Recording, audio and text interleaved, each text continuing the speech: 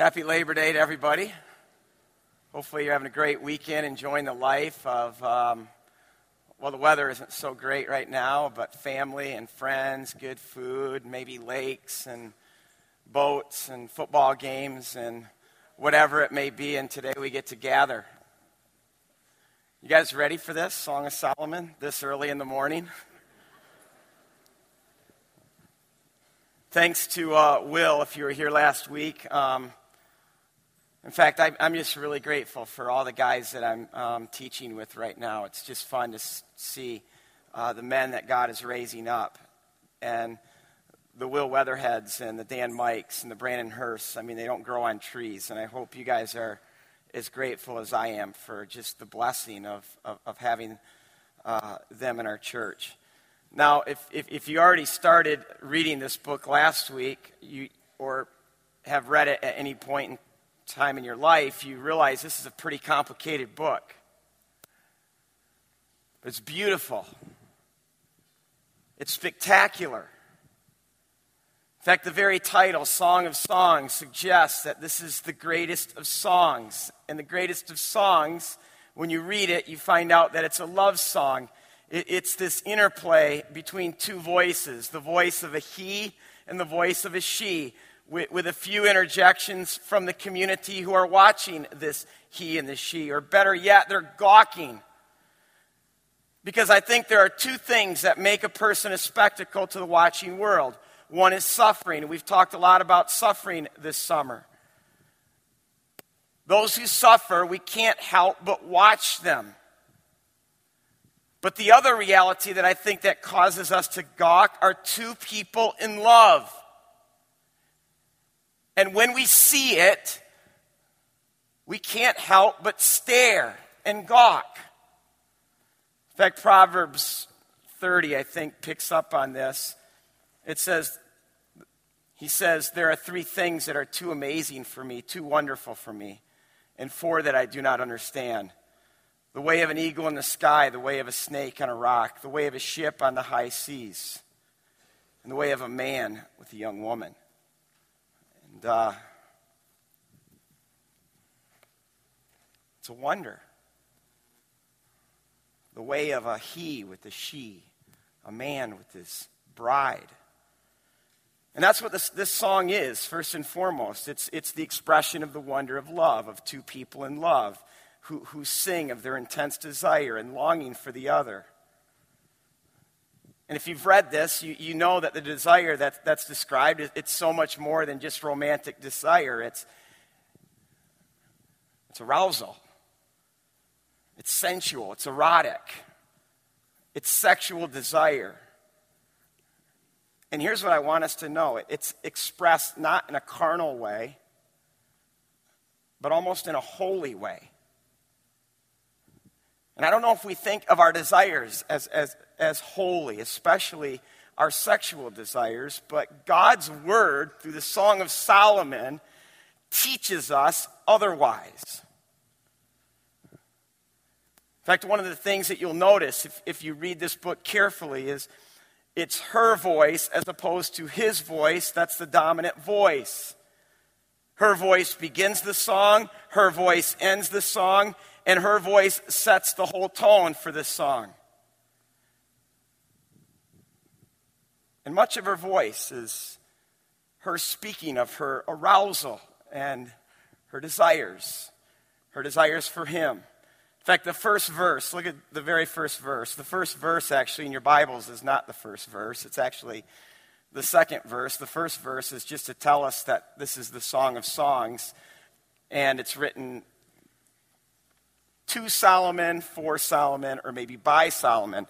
Just like in the Psalms, you have this is a Psalm of David. We don't attach a verse to that. So the psalm begins really with verse 2, and it's her voice. She says, "Let him kiss me with the kisses of his mouth, for your love is more delightful than wine." Are you guys awake this morning or not? I forgot to say that this might be a little bit PG, so at any time, if you want to just take your kids somewhere, that's totally fine. But But here's this first verse. May he kiss me with the kisses of his mouth, for your love is better than wine. In fact, this word for love, where it says your love is better than wine, it's a specific Hebrew word for love. It's not ahav, which is the generic word for love. It's dodim. And dodim is the equivalent of our expression, making love. In fact, if you go to 7 verse 13, just quickly go there, you'll see this word mandrakes. Mandrakes in the Hebrew is dodi. In the ancient world, dodi or mandrakes were an aphrodisiac. You eat the mandrakes, the dodi, for the purpose of dodim, lovemaking. In fact, we have a whole story in the Bible about this with Leah and Rachel, two sisters who are married to Jacob. And they're both fighting for Jacob's affection. And it's the wheat harvest. It's spring. It's the time for love. And one of Leah's sons harvests some of these mandrakes, these dodi. She brings them back to her mother. Here, Mom. And Rachel finds out, and there's a fight. Over what? The mandrakes. Listen, the Bible is not a prudish book. Song of Songs alone, when you read it, you can see how unprudish the Bible is. Let me just think about this. God wrote this book. In a book that God wrote, one of the chapters is called The Song of Songs. And the greatest of songs in his book is about arousal and its intense sexual desire.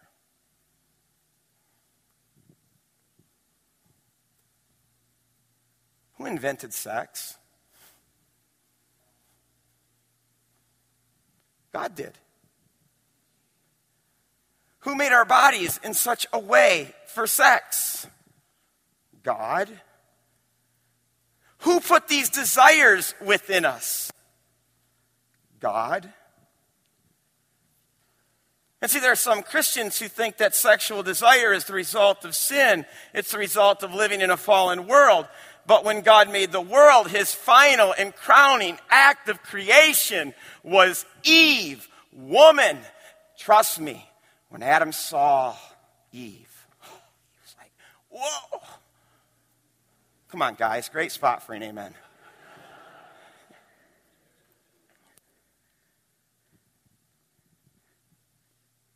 And you know how it ends? Creation? Creation ends with sex. And the two shall become one flesh. Think about that. The grand finale, the grand culmination of creation is a he and a she in Dodim. In fact, you could say the Song of Songs describes the garden. It describes Adam and Eve and their love for each other. So this isn't post-fall. This is Eden. In fact, does anybody know what Eden means? Eden simply means pleasure.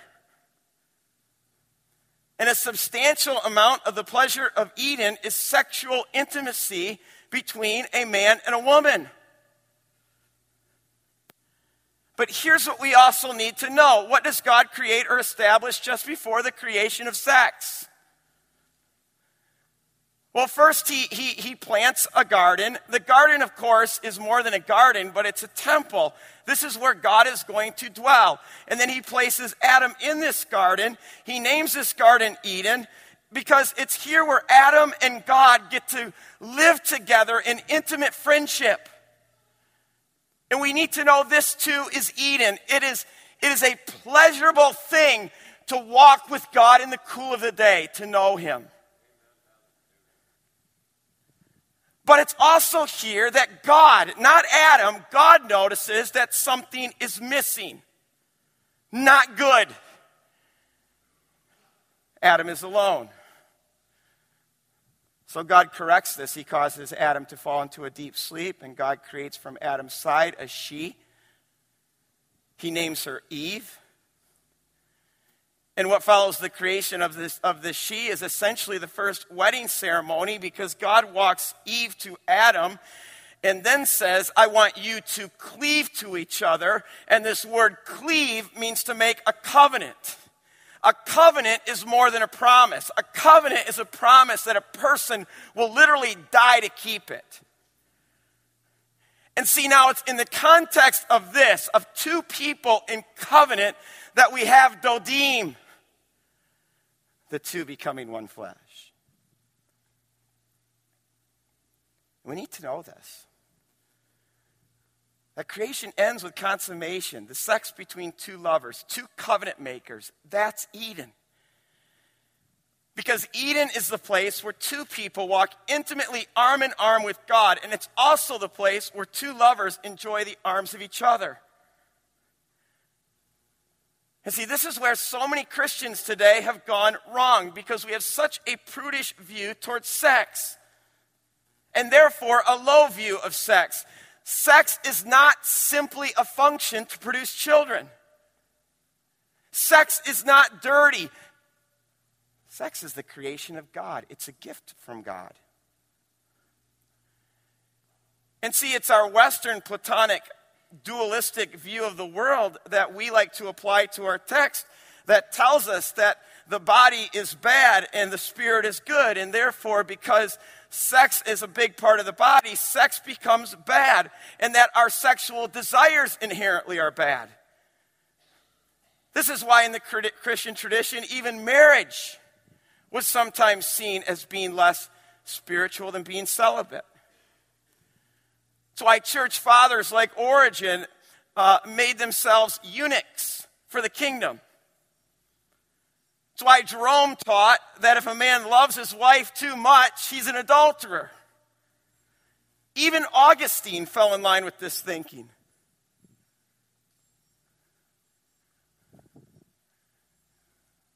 My old pastor used to say, "Can I get that for you?" Someone's phone was going off. Anyway.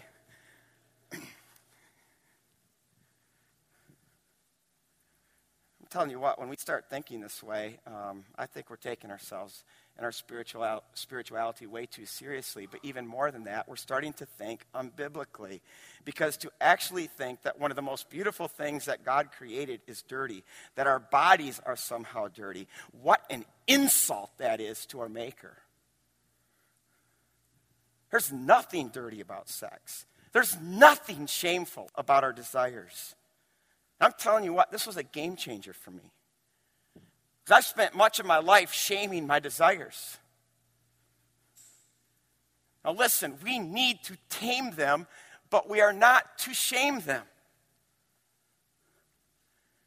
And see, where Christians maybe have gone with their prudish attitude towards sex, our culture has gone wrong in its permissiveness in making too much of sex. I mean, we all know what's going on today. There are absolutely no restraints on sex. Everything today is about sex. Our schools today, in our education, it's about sex. Our workplace has become about sex. Politics has become about sex. Sports is all about sex.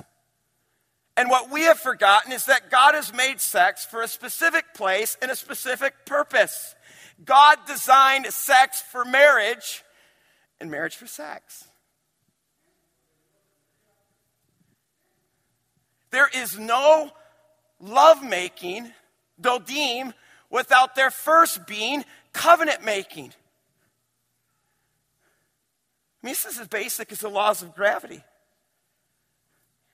Think about how difficult it would be for anyone right now to live against the law of gravity. I mean, we all just accept this law as fact. We have to, because we know that things that come up will come down. And to live our life outside of that law, I mean, I can't just take my cell phone and just throw it. I throw it up, it's going to come down. I can't throw my kids up in the air without knowing they're going to come down. We just know this. Yeah. It's the same with sex and marriage. We don't get to rewrite God's established rules. that God has put within the whole created order and just think that everything is going to be fine and okay. And listen, God has not only placed sex in marriage, he's placed sex in marriage in the garden, where husband and wife walk together with God in the cool of the day, where a he and a she experience all the pleasures of God and together enjoy all the pleasures of Dodim. And that's why if you read the Song of Solomon, the garden motif is a strong one in this book. Look at chapter 4, verse 16.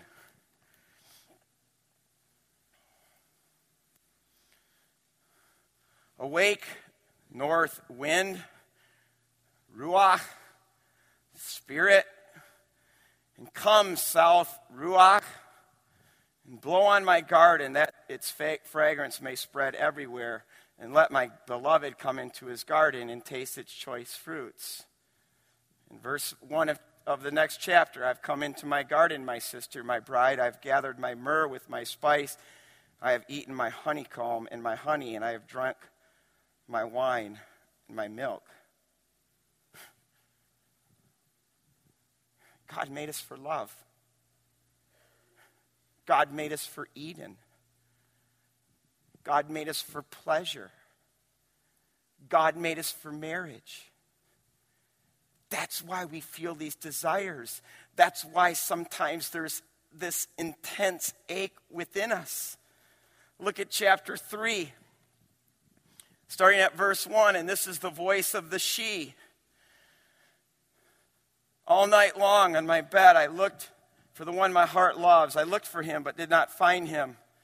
I will get up now and go about the city, through its streets and its squares. I will search for the one my heart loves. So I looked for him but did not find him.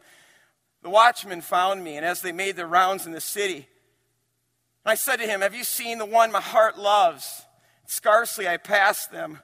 When I found the one my heart loves, I held him and would not let him go till I had brought him into my mother's house, to the room of the one I was conceived. That's desire. That's longing. There's an ache in her heart. And see, what sin has done is it's perverted our desires. It's perverted our aches. And then when you add to that a permissive culture that says we are free to indulge in anything our eyes desire, all this equals things like sexual addictions and rape and sexual abuse and affairs, trafficking, this massive wake of hurt and woundedness, where women are left degraded, where children are degraded and humiliated and oftentimes wounded, where men have become so lowly. Instead of being the knights that God made them to be, they become perverts. In fact, in the last month alone in the New York Times, this is the New York Times, this is not Christianity Today. They're finally starting to recognize that there's a real problem on our college campuses with rape. Some say 1 out of 5 girls will go to college to not just get a degree, but get raped. 1 out of 5. And they say only 40% have reported it. This from the New York Times. She was 18 years old, a freshman who had been on campus for just 2 weeks, when one Saturday night last September, her friends grew weary because she had been drinking and suddenly disappeared. Around midnight, this missing girl texted a friend saying, I'm scared by this guy that I met. And then she says, I don't know what to do. I'm scared. Her friend called her. When she did not answer the call, the friend began searching for her. In the early morning hours on the campus of Hobart and William Smith College, one of the prestigious liberal arts universities in New York, the friend said he found her bent over a pool table as a football player sexually assaulted her with 8 of his friends watching and taking pictures.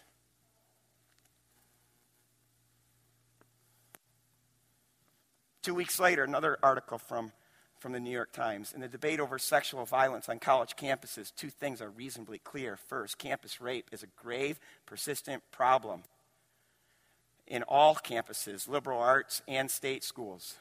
Second, listen to what they say. Nobody, neither anti-rape activists, nor their critics, nor the administrators, or anyone in the university, or anyone caught in between, seems to have a clear, compelling idea what to do about it. Of course not. This is what happens when we stop listening to God in His Word.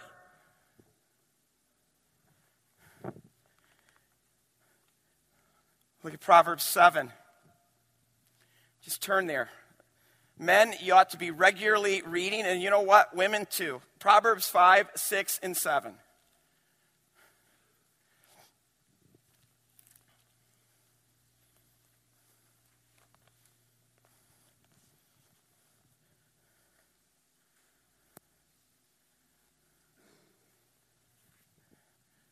Proverbs 7, beginning with verse 12.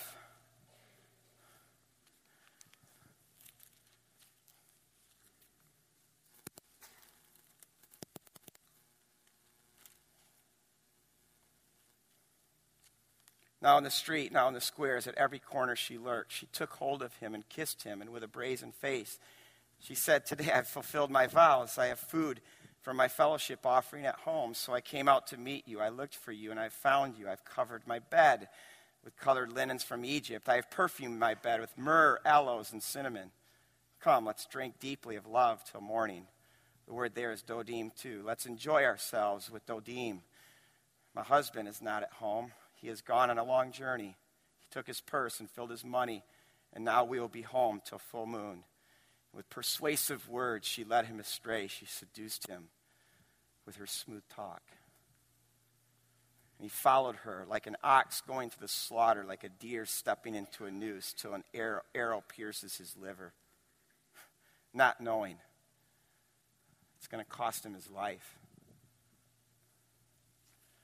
And I read this and I ask myself, what's the difference between this woman in Proverbs 7 and the woman in the Song of Songs as it's described in chapter 3? Because both are aroused, both are full of desire, both are taking their desire into the streets, into the city to find love. What's the difference? There's one significant difference. It's called marriage. One is taking her desire to just anyone who will satisfy, and the other is seeking her husband. Again, it's not because sex is bad or that our desires are bad. It's because no one wants to listen to God. And the moment we think that God's word and his ways are a joke, we are in danger of becoming a joke.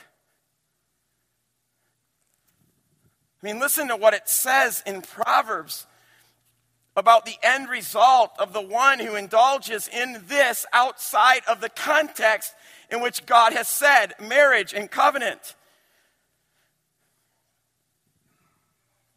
Proverbs 6, verse 32. But a man who commits adultery has no sense. Whoever does so destroys himself. Destroys himself. Proverbs 7, we just read it.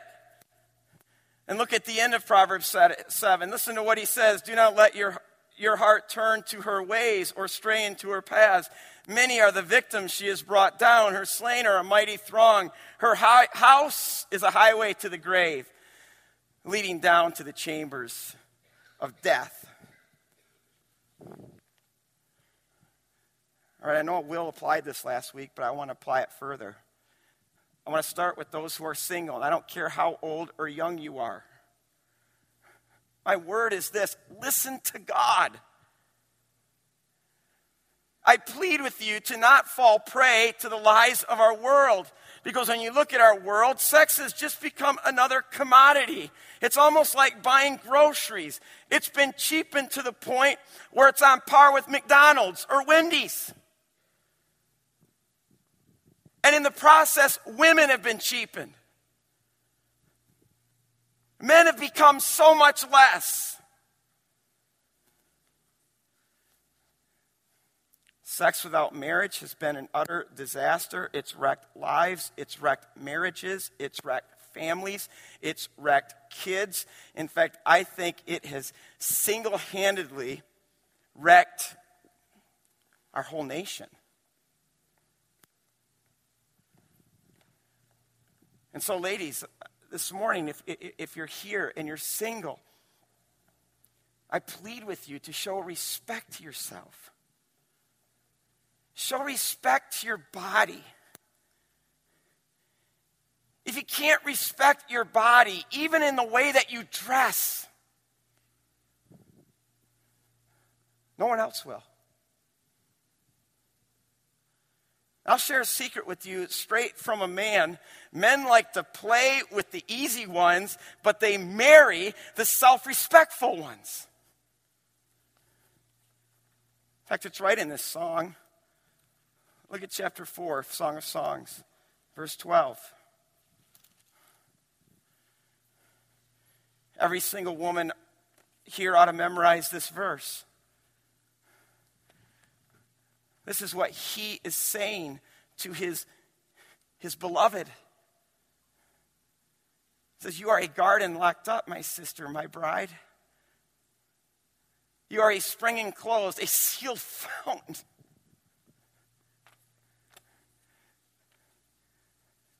That's part of the reason why he loves her so much. That's part of the reason why he desires so much, because she respects herself. She respects her garden, and she closes it. She says, looky, no touchy.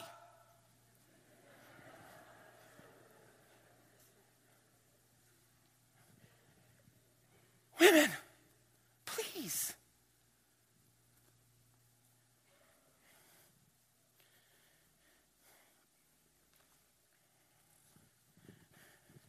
Parents, I have something to say to you.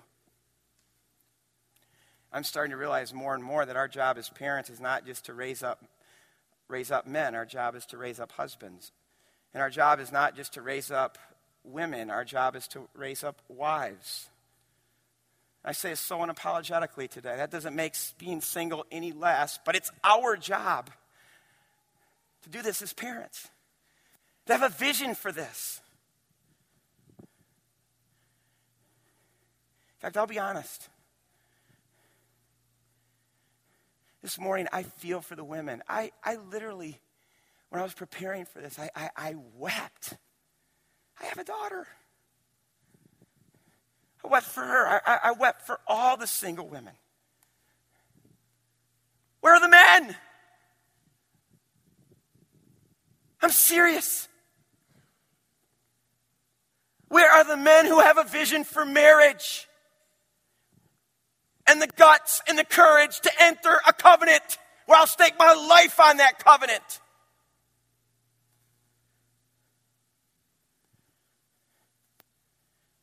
And men keep thinking, well, I need to find a beauty queen. How selfish is that? Or they're looking for someone who's perfect. It's kind of like I tell people who are looking for the perfect church, don't go there because you're going to spoil it.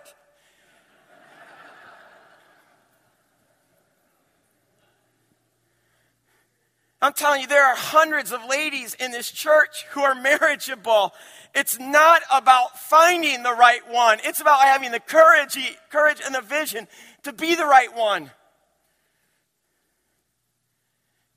In fact, I'll even push this further. The greatest earthly thing that we can ever do as men, and I'm talking earthly here, it's to become a covenant maker. It's to enter a covenant with a woman that you are willing to die for and to create a home that's filled with sons and daughters.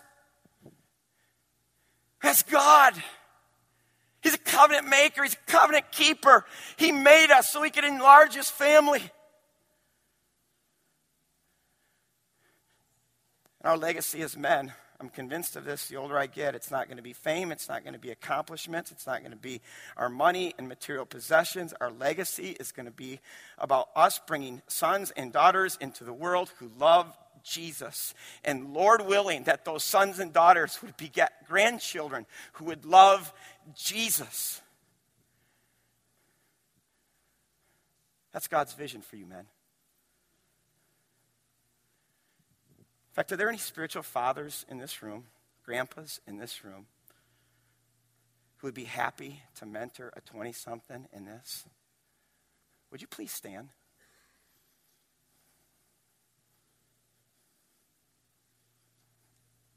We need you guys. We need you. Okay, do you see these guys? Guys, find them. Say, teach me. Bennett, are you listening? Shoot, I promised him. Go ahead, sit down, guys. And I won't say his name this morning.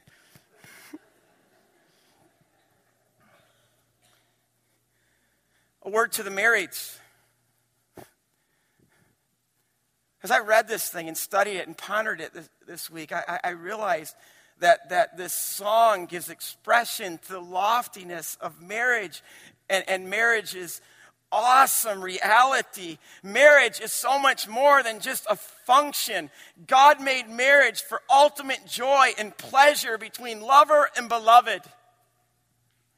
Our marriages are to be a spectacle that should strike our world with this sense of wonder. It should cause gawkers to gawk with just speechless amazement. Our kids literally need to be saying to us sometimes, Mom and Dad, stop it. Sometimes Kate will say it, Mom and Dad, that's gross. It's no wonder the next generation doesn't want to get married. They haven't seen any marriages that inspire them. And see, Song of Songs is here to show us that marriage is to be spicy with love and arousal and desire and anticipation and longing and sexual intimacy. It's here to rouse our marriages out of monotony and functionality to a place of intense intimacy between lover and beloved. God made marriage for joy and pleasure. In fact, wives, can your heart right now say of your husband, verse 1, which is verse 2. The very first verse. Can your heart say it? Let him kiss me with the kisses of his mouth, for your lovemaking is more delightful than wine. And husbands, are you a one-woman man? Seriously. I mean, there's a place in chapter 7 where the husband is expressing his intense desire for his wife, and as he's doing it, she can't help but just interrupt him. And look at what she says.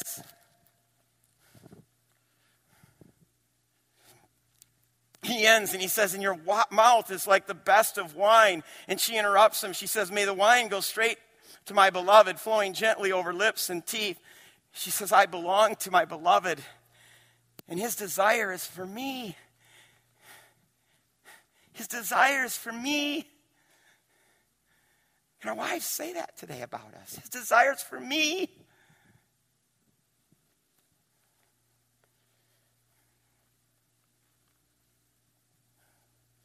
I want to switch directions. We've been looking at this book at a horizontal level. I want to end this morning by looking at this book from a vertical level. Because, yeah, this is a book about lover and beloved, but it's also about God's intense love and desire for his people.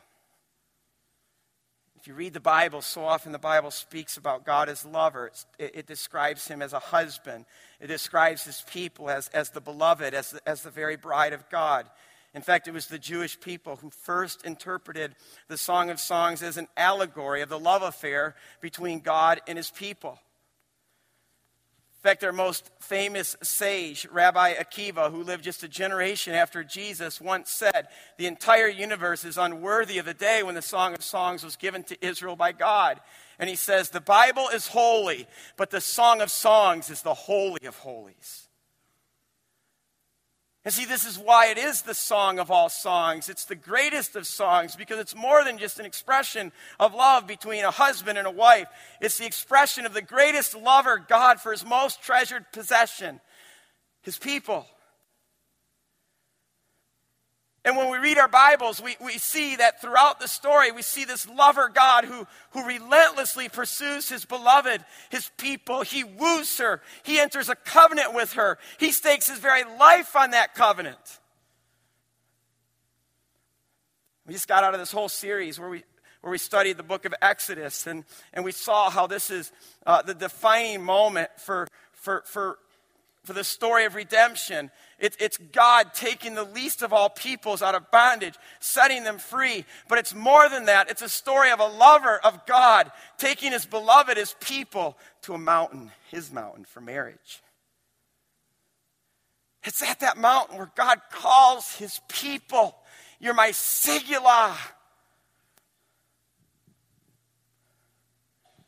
And as their husband, he becomes everything to them. He becomes their Savior, their Redeemer, their Protector, their Provider.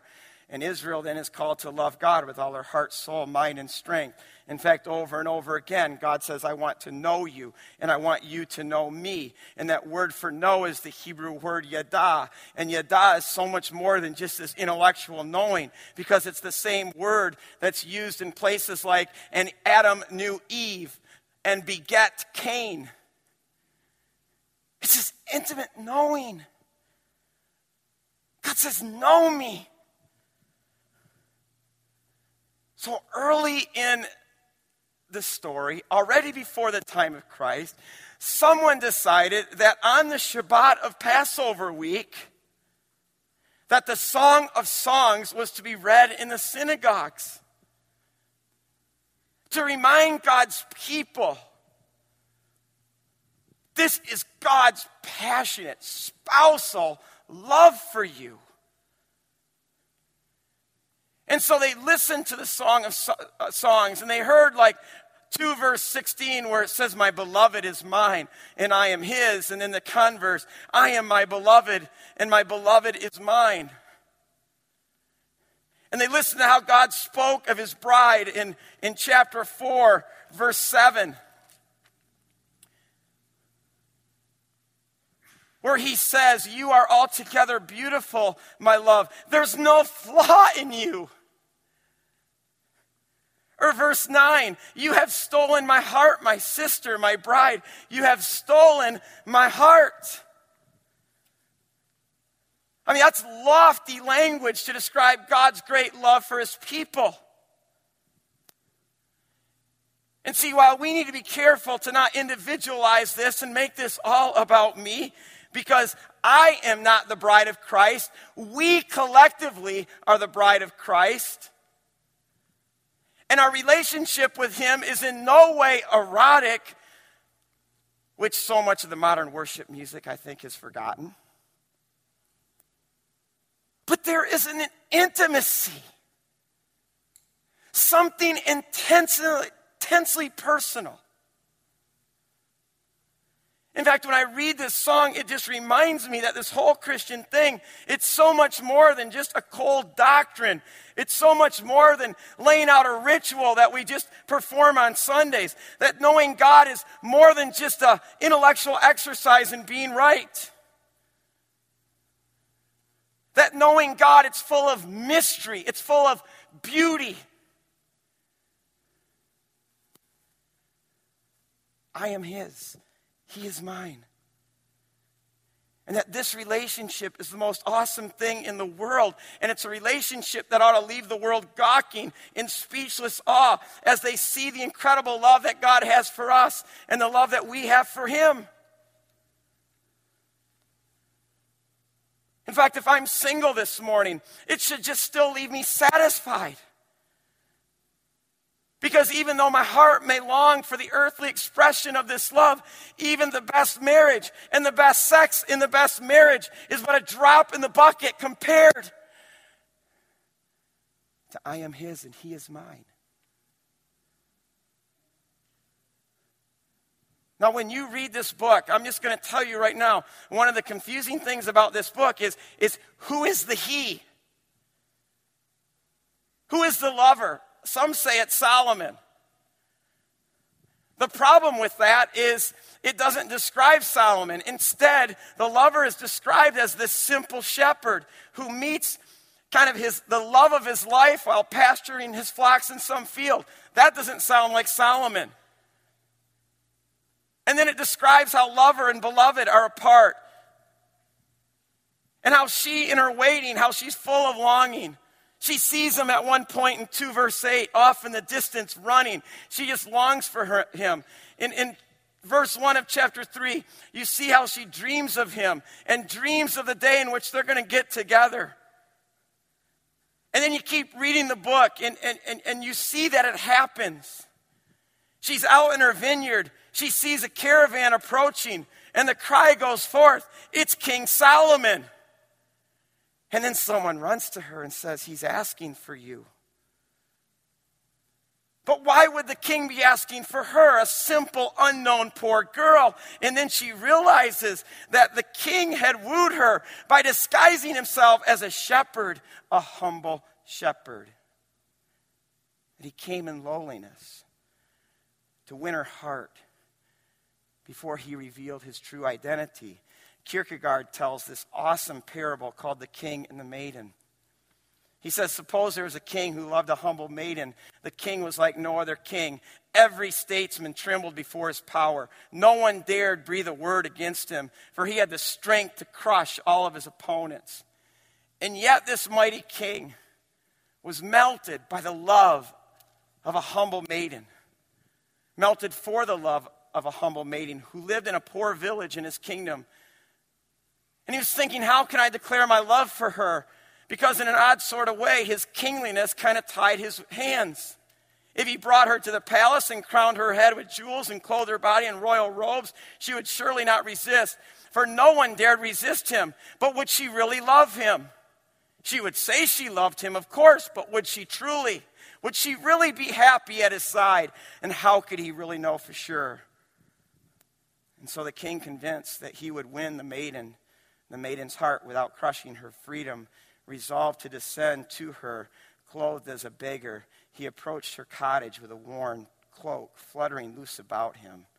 And this was not just a disguise. The king took on a totally new identity. He had renounced his throne to declare his love, to win hers.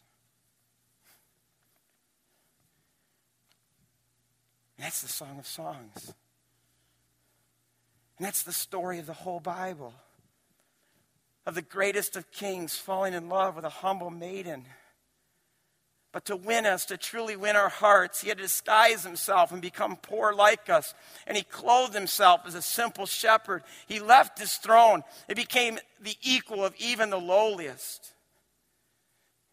And if you want to know how much he loves us, the good shepherd lays down his life for the one he loves.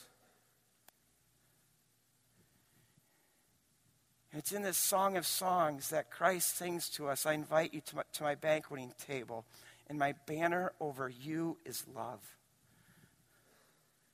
That's what communion is. It's not just this rote thing that we nonchalantly go through. It's the invitation of the King to feast with him, to be in relationship with him. Jesus' first miracle was at a wedding feast to say what I'm about and why I've come is to win you over, to woo you over, and to bring you to myself.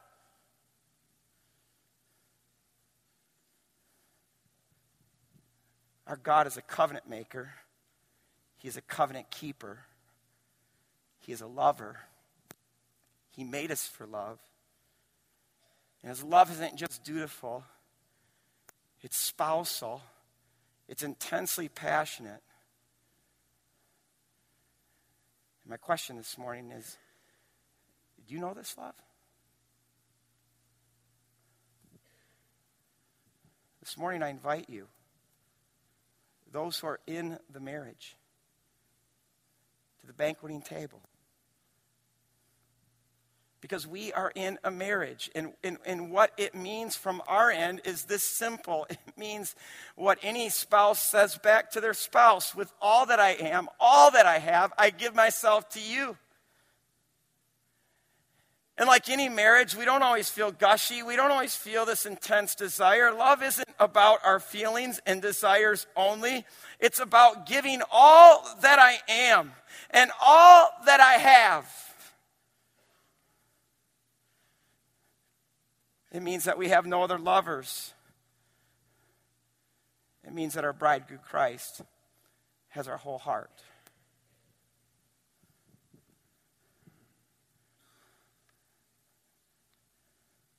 God made us for himself, and our souls will forever be restless until we rest in his arms. I invite you this morning to his banqueting table. It's set. Maybe this morning God's putting it on your heart because you're married, to come up here with your spouse and literally to renew your marriage through the partaking of the table, the feast that God invites us to. Or maybe today you've walked a long way away from God. Maybe there are several other lovers in your lives. There's things that you need to repent of. I invite you to his banqueting table. I invite you, if you can say or want to say or want to say, with all that I am and all that I have, I give myself to you. If you feel like you need to wash and repent, come. Let's eat. Let's drink. Let's pray.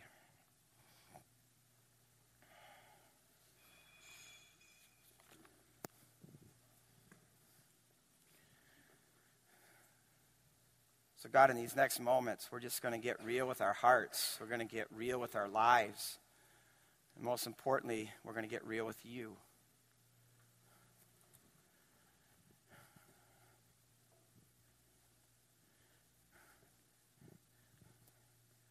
And maybe this morning, there are some marriages who need to get real with each other. God, would you just lead us and guide us, and may we have courageous hearts to respond to whatever you put on our hearts.